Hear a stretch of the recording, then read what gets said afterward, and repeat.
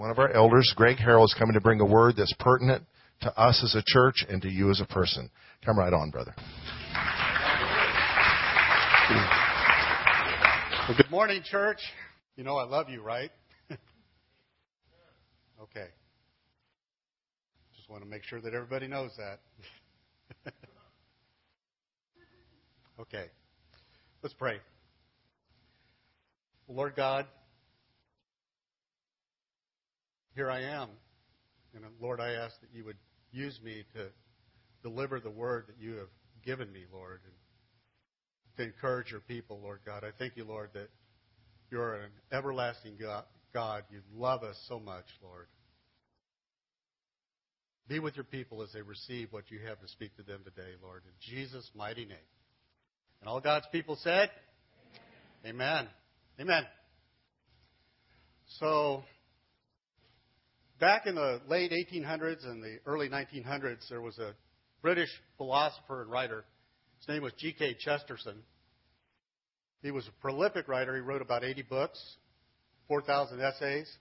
He called himself a lay minister. He was one of the most brilliant apologetic minds that ever walked the face of the planet. He knew how to defend the Christian faith.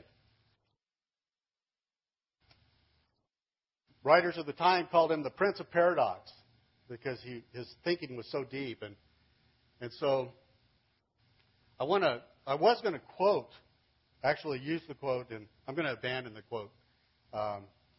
This quote is very cerebral, and I just don't want to take the time because we really got a lot to cover today.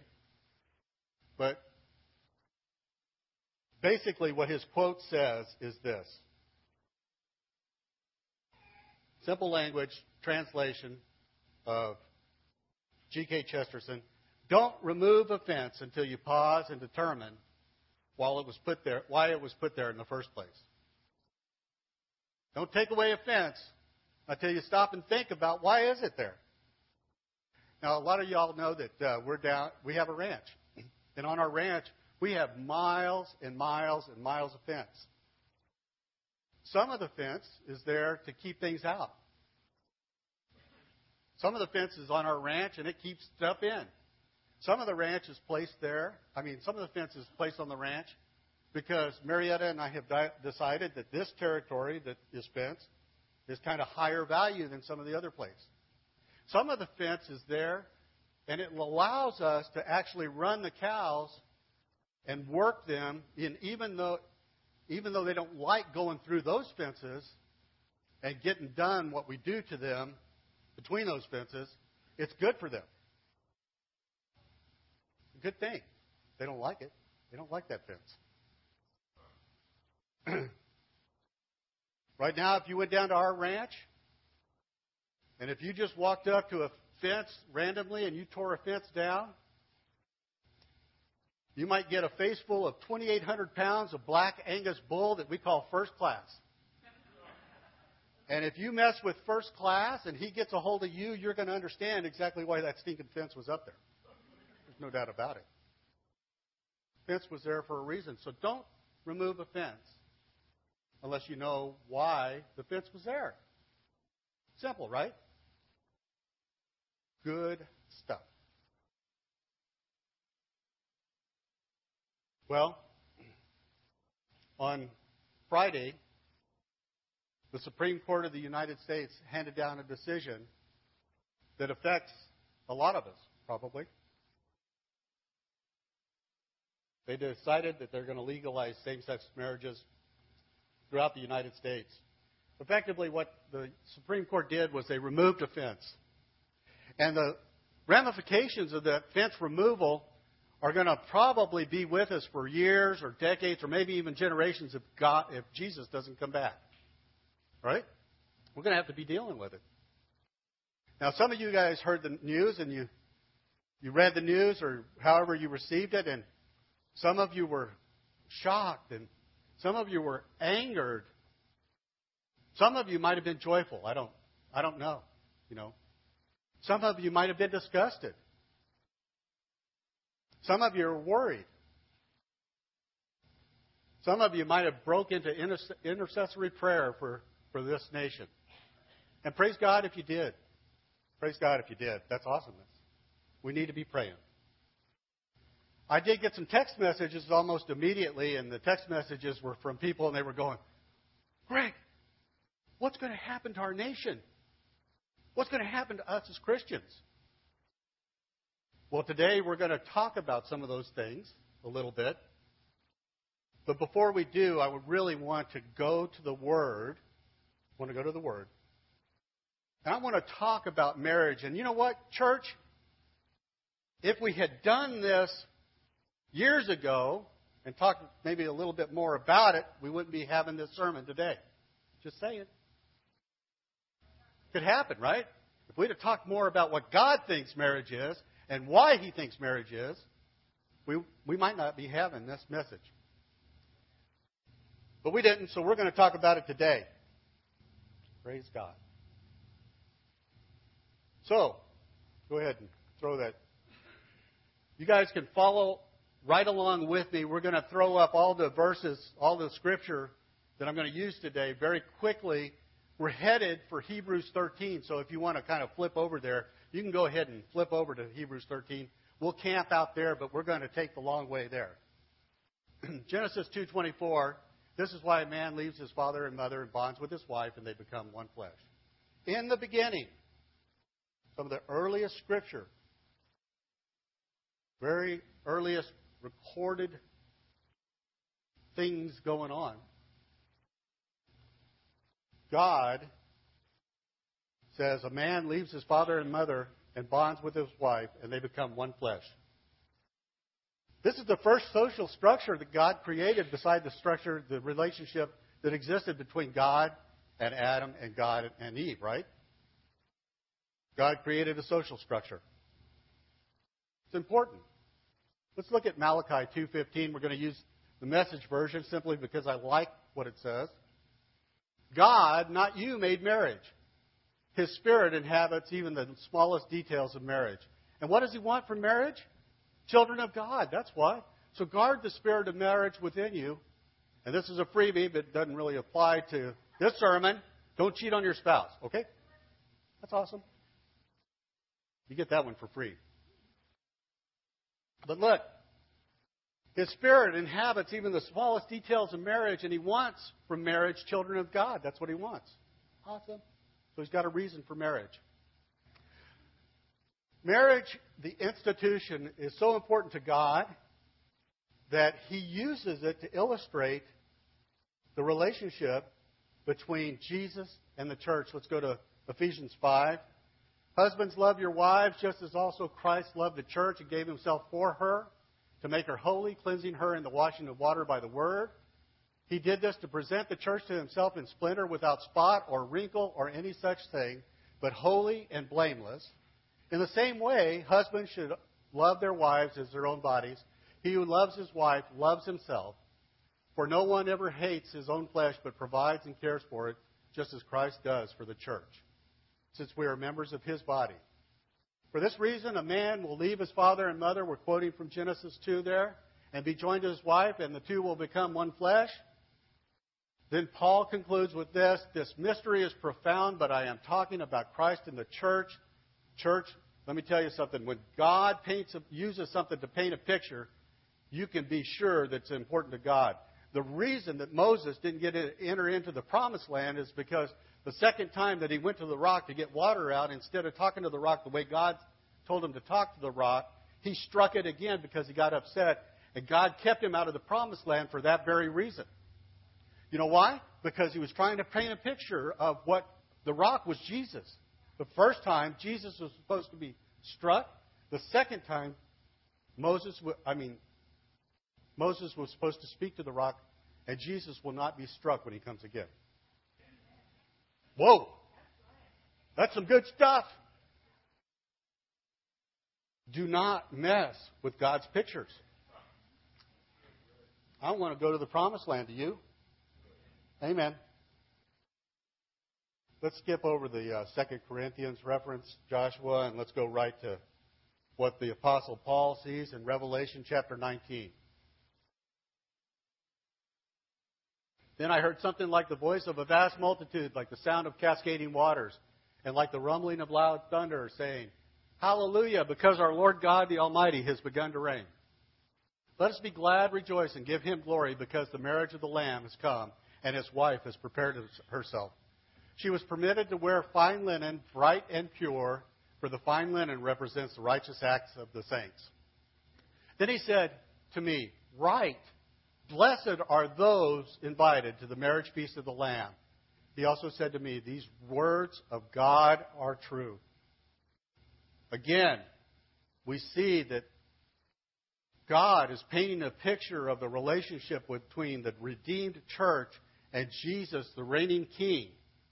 The marriage is used to paint that picture. Marriage is important to God. It's so important, brothers and sisters, that we can take away from these passages several things, right? We can take away that, number one, He established it. Number two, He paints His picture with it. Number three, He put it in place for a reason. There's a reason for marriage. Let's keep going.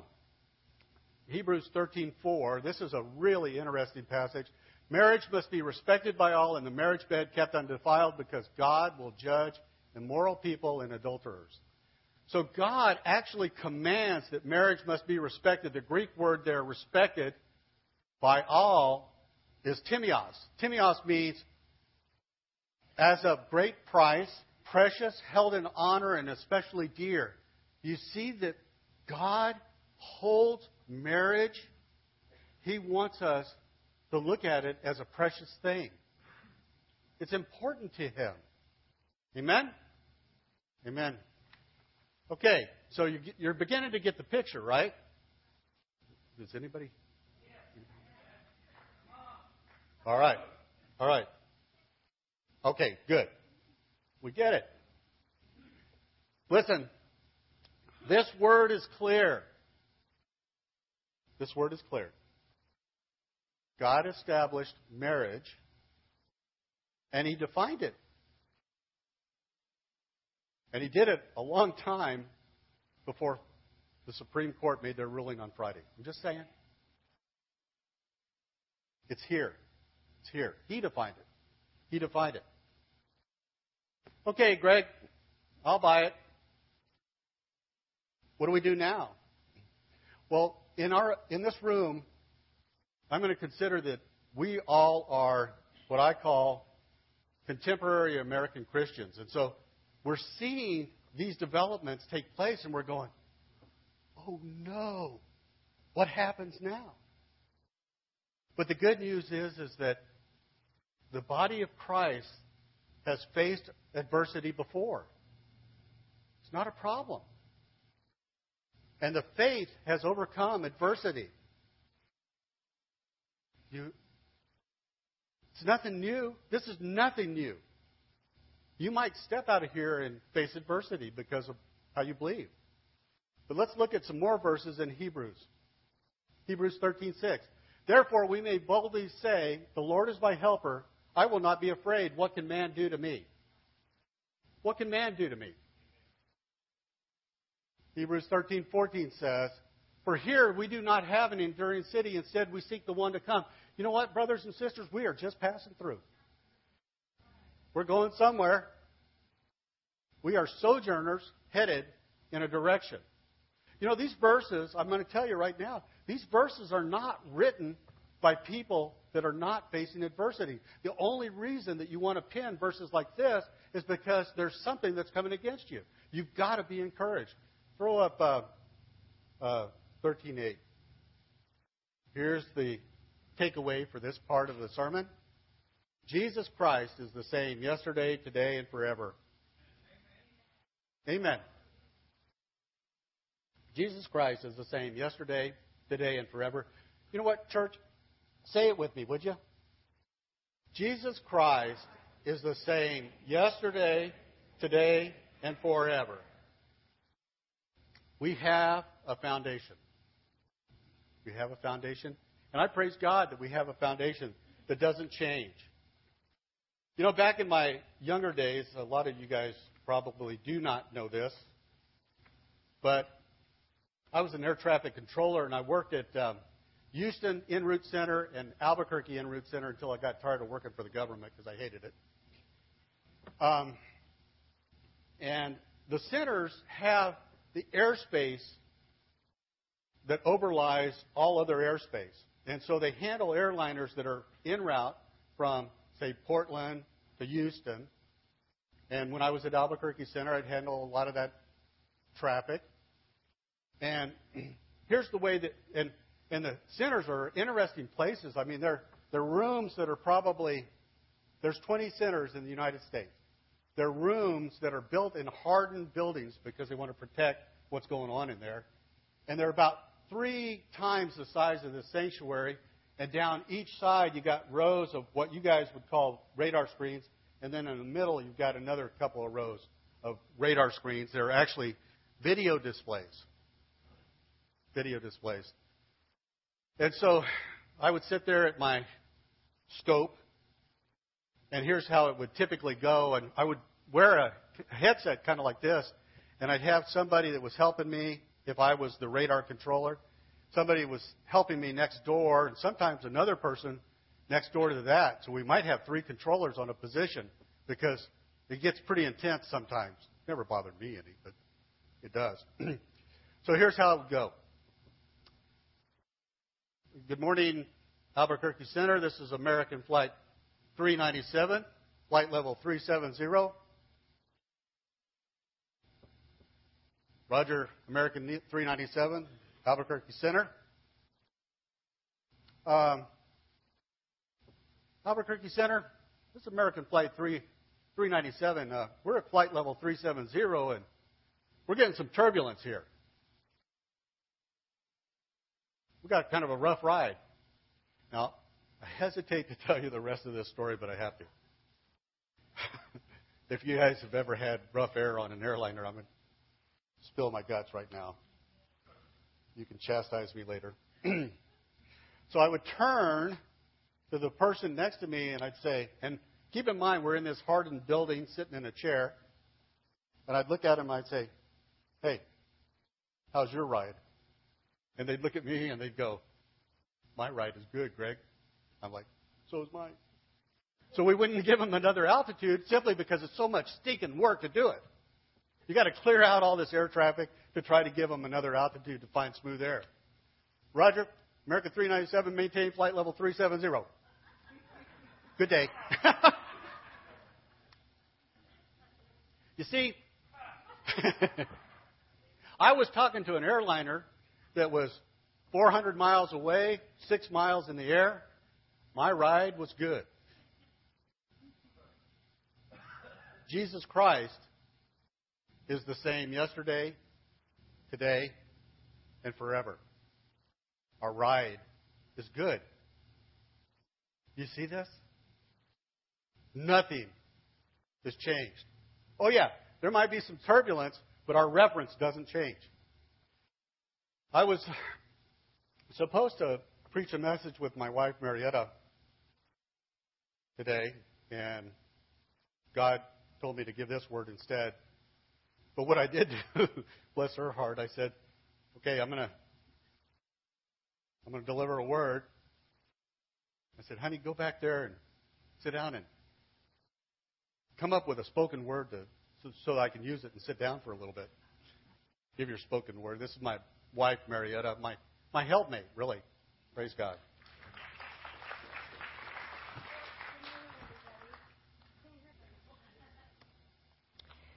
A court said marriage is defined differently. Oh my, what's the church to do? I'll tell you, church, this doesn't change anything.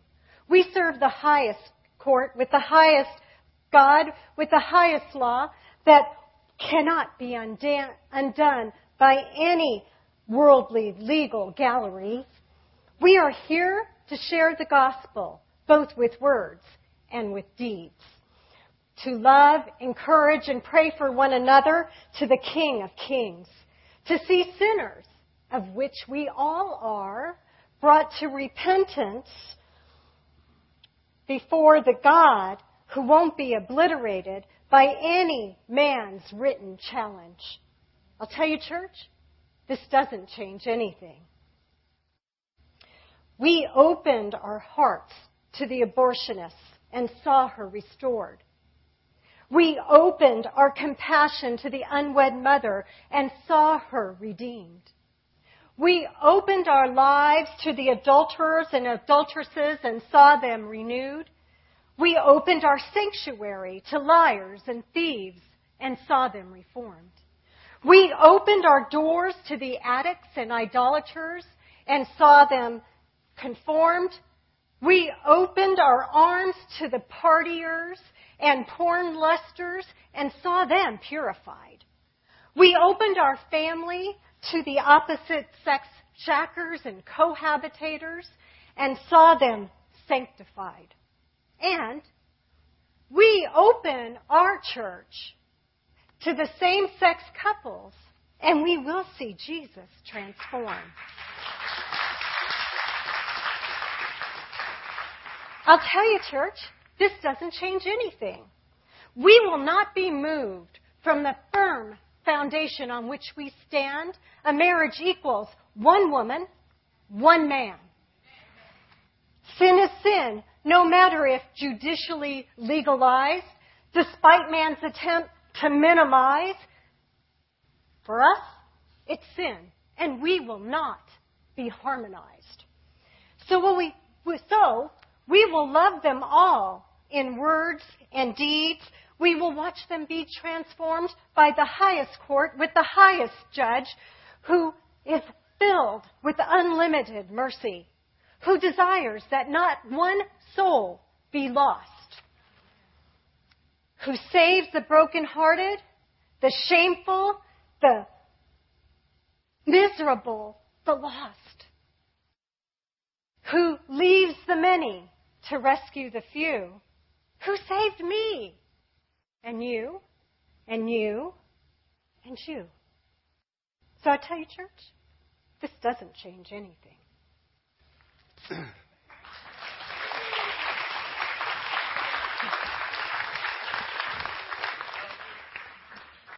I'm a blessed man. Praise God. I know it's really a hard act to follow. So, anyway, one of my favorite verses, and I've preached this verse a number of times, is 2 Corinthians 3:18, and it says that we all with unveiled face, beholding as in a mirror the glory of the Lord, are being transformed into that very same image from glory to glory as by the Spirit of the Lord. Here's what Paul is writing when he says that literally we are looking at Jesus and the reflection of Jesus becomes us. And we bring that reflection of Jesus out of these walls and into the world. You see that? For many of us, or for many people, I should say, the only Jesus that they will ever get to know is the Jesus that you are reflecting when you leave. Amen? So on Friday, a fence was removed. And because that fence was removed, our high calling, our mission, to be witnesses for Christ, it became that much more critical. The missions field that we operate in became that much more fertile, I believe, on Friday. So we need to look at this as an opportunity. Praise God. So let's circle back to this core scripture, because I really want to kind of get our minds around this reflection of Jesus thing. Because we need to be able to reflect. We need to be the image of Jesus when we go out through those doors, particularly in light of what is taking place in the world today. Jesus Christ is the same yesterday, today, and forever. And we believe that. And it's easy for us as believers to look at the forever portion of that. And what does the forever Jesus look like? Well, the forever Jesus looks like He is victorious Jesus. So it's easy for us to reflect victorious Jesus, is it not? It's easy. It's easy. And we want to reflect victorious Jesus. He is the forever Jesus. Amen. I'm glad that we do that. But there are two other Jesuses that are up there. He's the same, yes, but I want to talk about the yesterday Jesus and the today Jesus that we need to embrace, that we need to reflect when we leave this place. So what does the yesterday Jesus look like? Well, the yesterday Jesus was sacrificial. He stepped out of heaven and into the world. The book of Isaiah says that unto us a son is given. He was sacrificial. He stepped out of heaven, out of the presence of the Lord God, and into the world to save each and every one of us. Thank you, Lord, for doing that. That's exactly right. He was obedient even to death on a cross. That's what that yesterday Jesus looks like. He was abandoned and isolated even from his own family. Are you willing to reflect that Jesus when you leave here? Because you might have to. He was rejected and despised. I don't know what's coming. That might be part of the reflection that you have to accept. He was truthful. He was willing to tell the truth despite every cost. You have to tell the truth, church. Then we have the today Jesus. Well, what's the today Jesus look like? Well, it's simple. And this is what we have to reflect as well. The today Jesus looks like this. Today Jesus is loving each and every one of us unconditionally. If you're sinning right now, Jesus would be standing right there in front of you and saying, you know what? I love you. You continue to sin, and I don't recommend that you do that. But you go down here, and Jesus is standing right in front of you and saying, you know what? I love you. That's today Jesus. Today Jesus was not condemning, but redeeming. John 3:17 says, "For God did not send His Son into the world to condemn the world, but that the world through Him might be saved." Today Jesus is not condemning people, but He's trying to redeem people. That's the today Jesus, and we need to be able to reflect today Jesus. And today Jesus is interceding before the Father. Romans 8 says that He is seated at the right hand of the Father making intercession for the saints. We need to be willing to intercede not only for the people that we come across, but our nation as well. Let me tell you how this actually works. I want to give you a quick example. I won't take much more of your time, I promise. Back in the late 90s, Marietta and I purchased a house in Tucson, Arizona. We were relocated to Tucson. And the house was not landscaped. Or kind of landscaped. But the realtor that sold us the house referred us to a gentleman who did this kind of work. He kind of did odd jobs. He cleaned up new construction projects, things like that. And he said he was a hard worker. And so I called him. His name was Jeff. I called Jeff, and Jeff was in a homosexual relationship with his partner, and they were living together. And the realtor had told me that this was the case before I called him, and I didn't care. So Jeff and his partner show up, and Marietta and I can't afford to do have landscaping done. We have to have Jeff and his partner help us. And so we began to work side by side with Jeff and his partner. And we would literally carry rocks in buckets into the backyard. And we would do all kinds of landscape work and work hard day after day. And the guys wanted to kind of understand what it was like to install a irrigation system. And I knew how to do that. So I walked them through the installation of an irrigation system so that they could add that to their business book. And they just watched Marietta and I, and they watched how we worked and how we interacted. And one day, we decided to invite Jeff and his partner to dinner, and they came to dinner, and we had a great time. And we continued to have them over, and they would come over and it'd be hot in Tucson, and we'd say, hey, come on over and let's swim in our pool.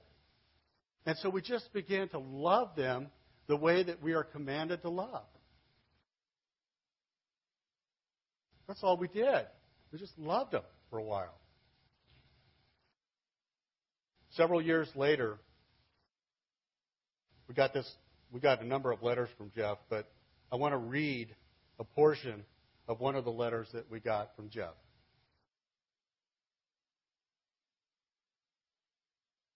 Now I know why Jesus seemed to be tugging on me. He wanted me to get over feeling as if I had been cheated out of the good life. Being born black in the USA is not great. He was black. My father died when I was 6 years old. My mother remarried several years later to a man who did not want my sister or me around. I was abused physically as well as mentally. I have been bitter for years about that situation, but now I have made peace within me by forgiving my mother and stepfather.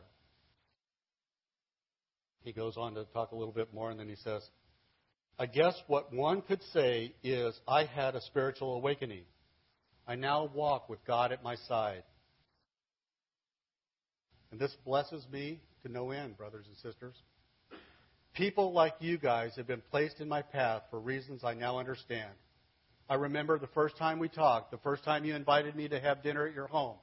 You have no idea what that meant to me. Take care of each other. You will both be in my prayers. Isn't that awesome? That's what we're called to do, brothers and sisters. There was no condemnation that we spoke to Jeff. We allowed all we did was we loved them. We allowed the Holy Spirit to do the work. Pray for them? Yes. Love them? Yes. Model for them? No doubt about it. But the Holy Spirit did the work, and God redeemed the situation. Praise God. Isn't that awesome? Praise God. Come on up, Shake. Come on up. I'm going to close this out here.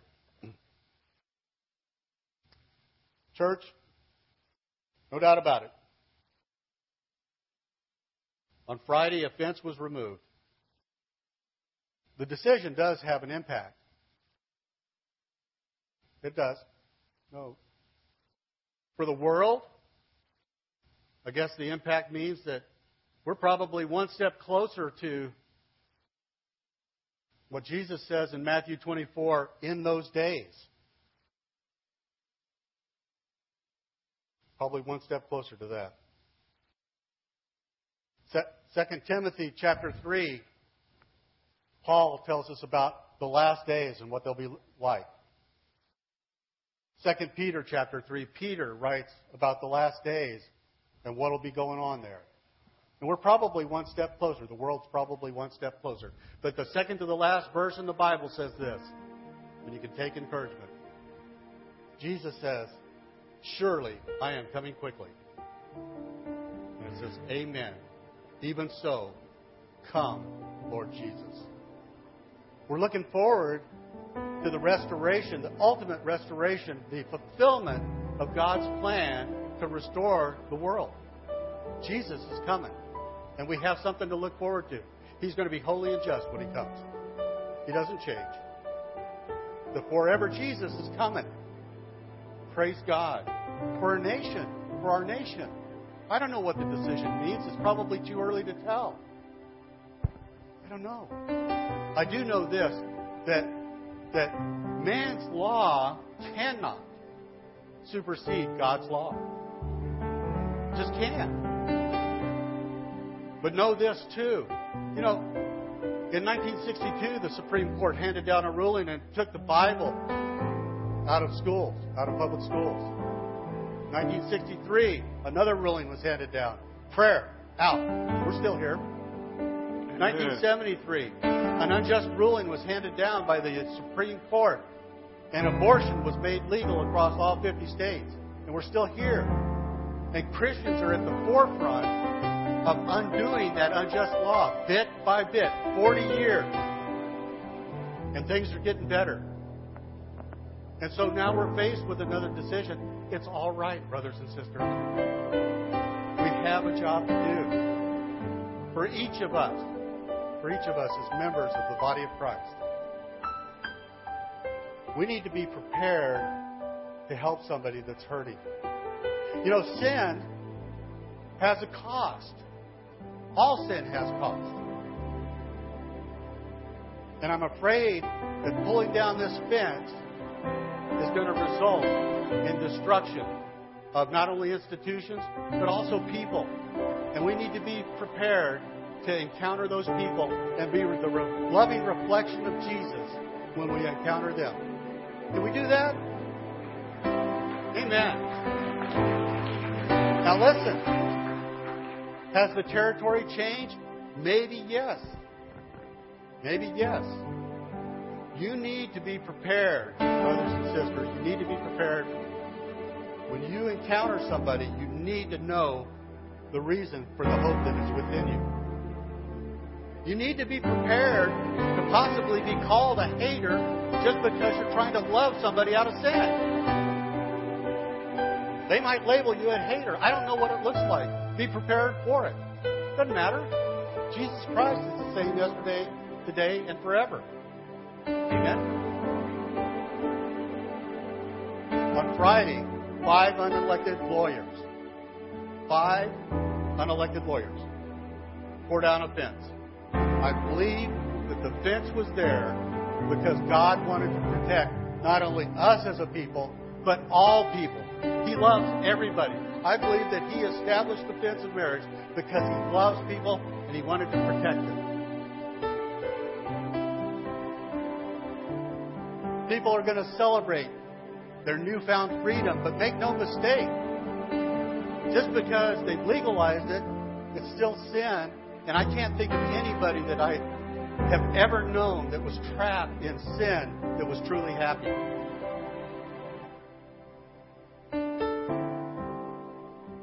Listen to this, brothers and sisters. The fence was torn down on Friday. But remember this, our charge is the same. Our mission is the same. This word is the same. Jesus Christ is the same. Amen.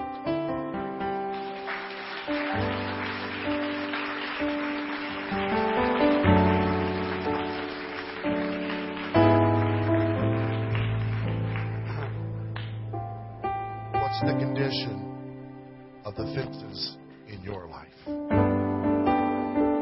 What's the condition of the fences in your heart and your mind?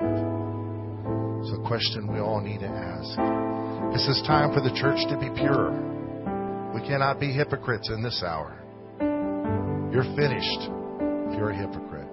I was on a bus a couple years ago, and there was a conversation I was overhearing, and it was about homosexuality and the church, in the church, embedded in the church. And finally, the one with the most opinions said, "Hey, preacher." And I'd been keeping quiet. "What do you think about this?" I said, "What are you talking about?" He said, "Gays in the church. Gays in the pulpit. Gays on the Hammond organ. Gays on the piano.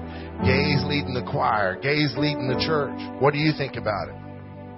And I noticed there was a man, part of the group, who did not participate in the conversation at all. And I wondered if he was struggling with this issue and is feeling condemned by it. So I said, well, let's just talk about sin.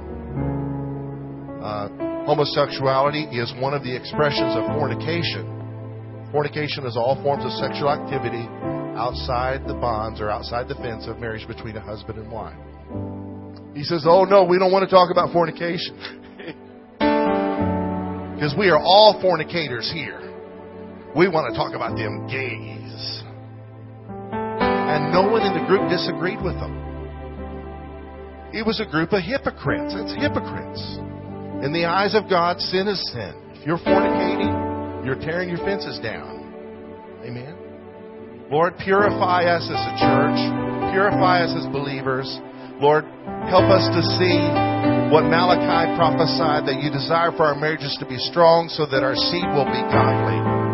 Lord, enlarge our territory. Make our fences bigger and stronger for the sake of our children and the generations to come. Amen. Let's stand. May the Lord God Almighty bless you, keep you, and enlarge you for His glory. May the Lord God Almighty, Yahweh Himself, cause His face to shine upon you, and may His abundant grace be upon you. And may He lift up His countenance upon you and give you His peace that passes all understanding. In the midst of darkness, may you shine as lights for God, walking in the assignment that He has for you. May you never forget, God does not have a plan B. Plan A is still in motion. Go get them, Tigers, in Jesus' name. Amen. Clear the stage and let the sounds and lights ablaze. That's the measure you must take to crush the idols. Chuck the pews and all the decorations too, until the congregation's few and have revival.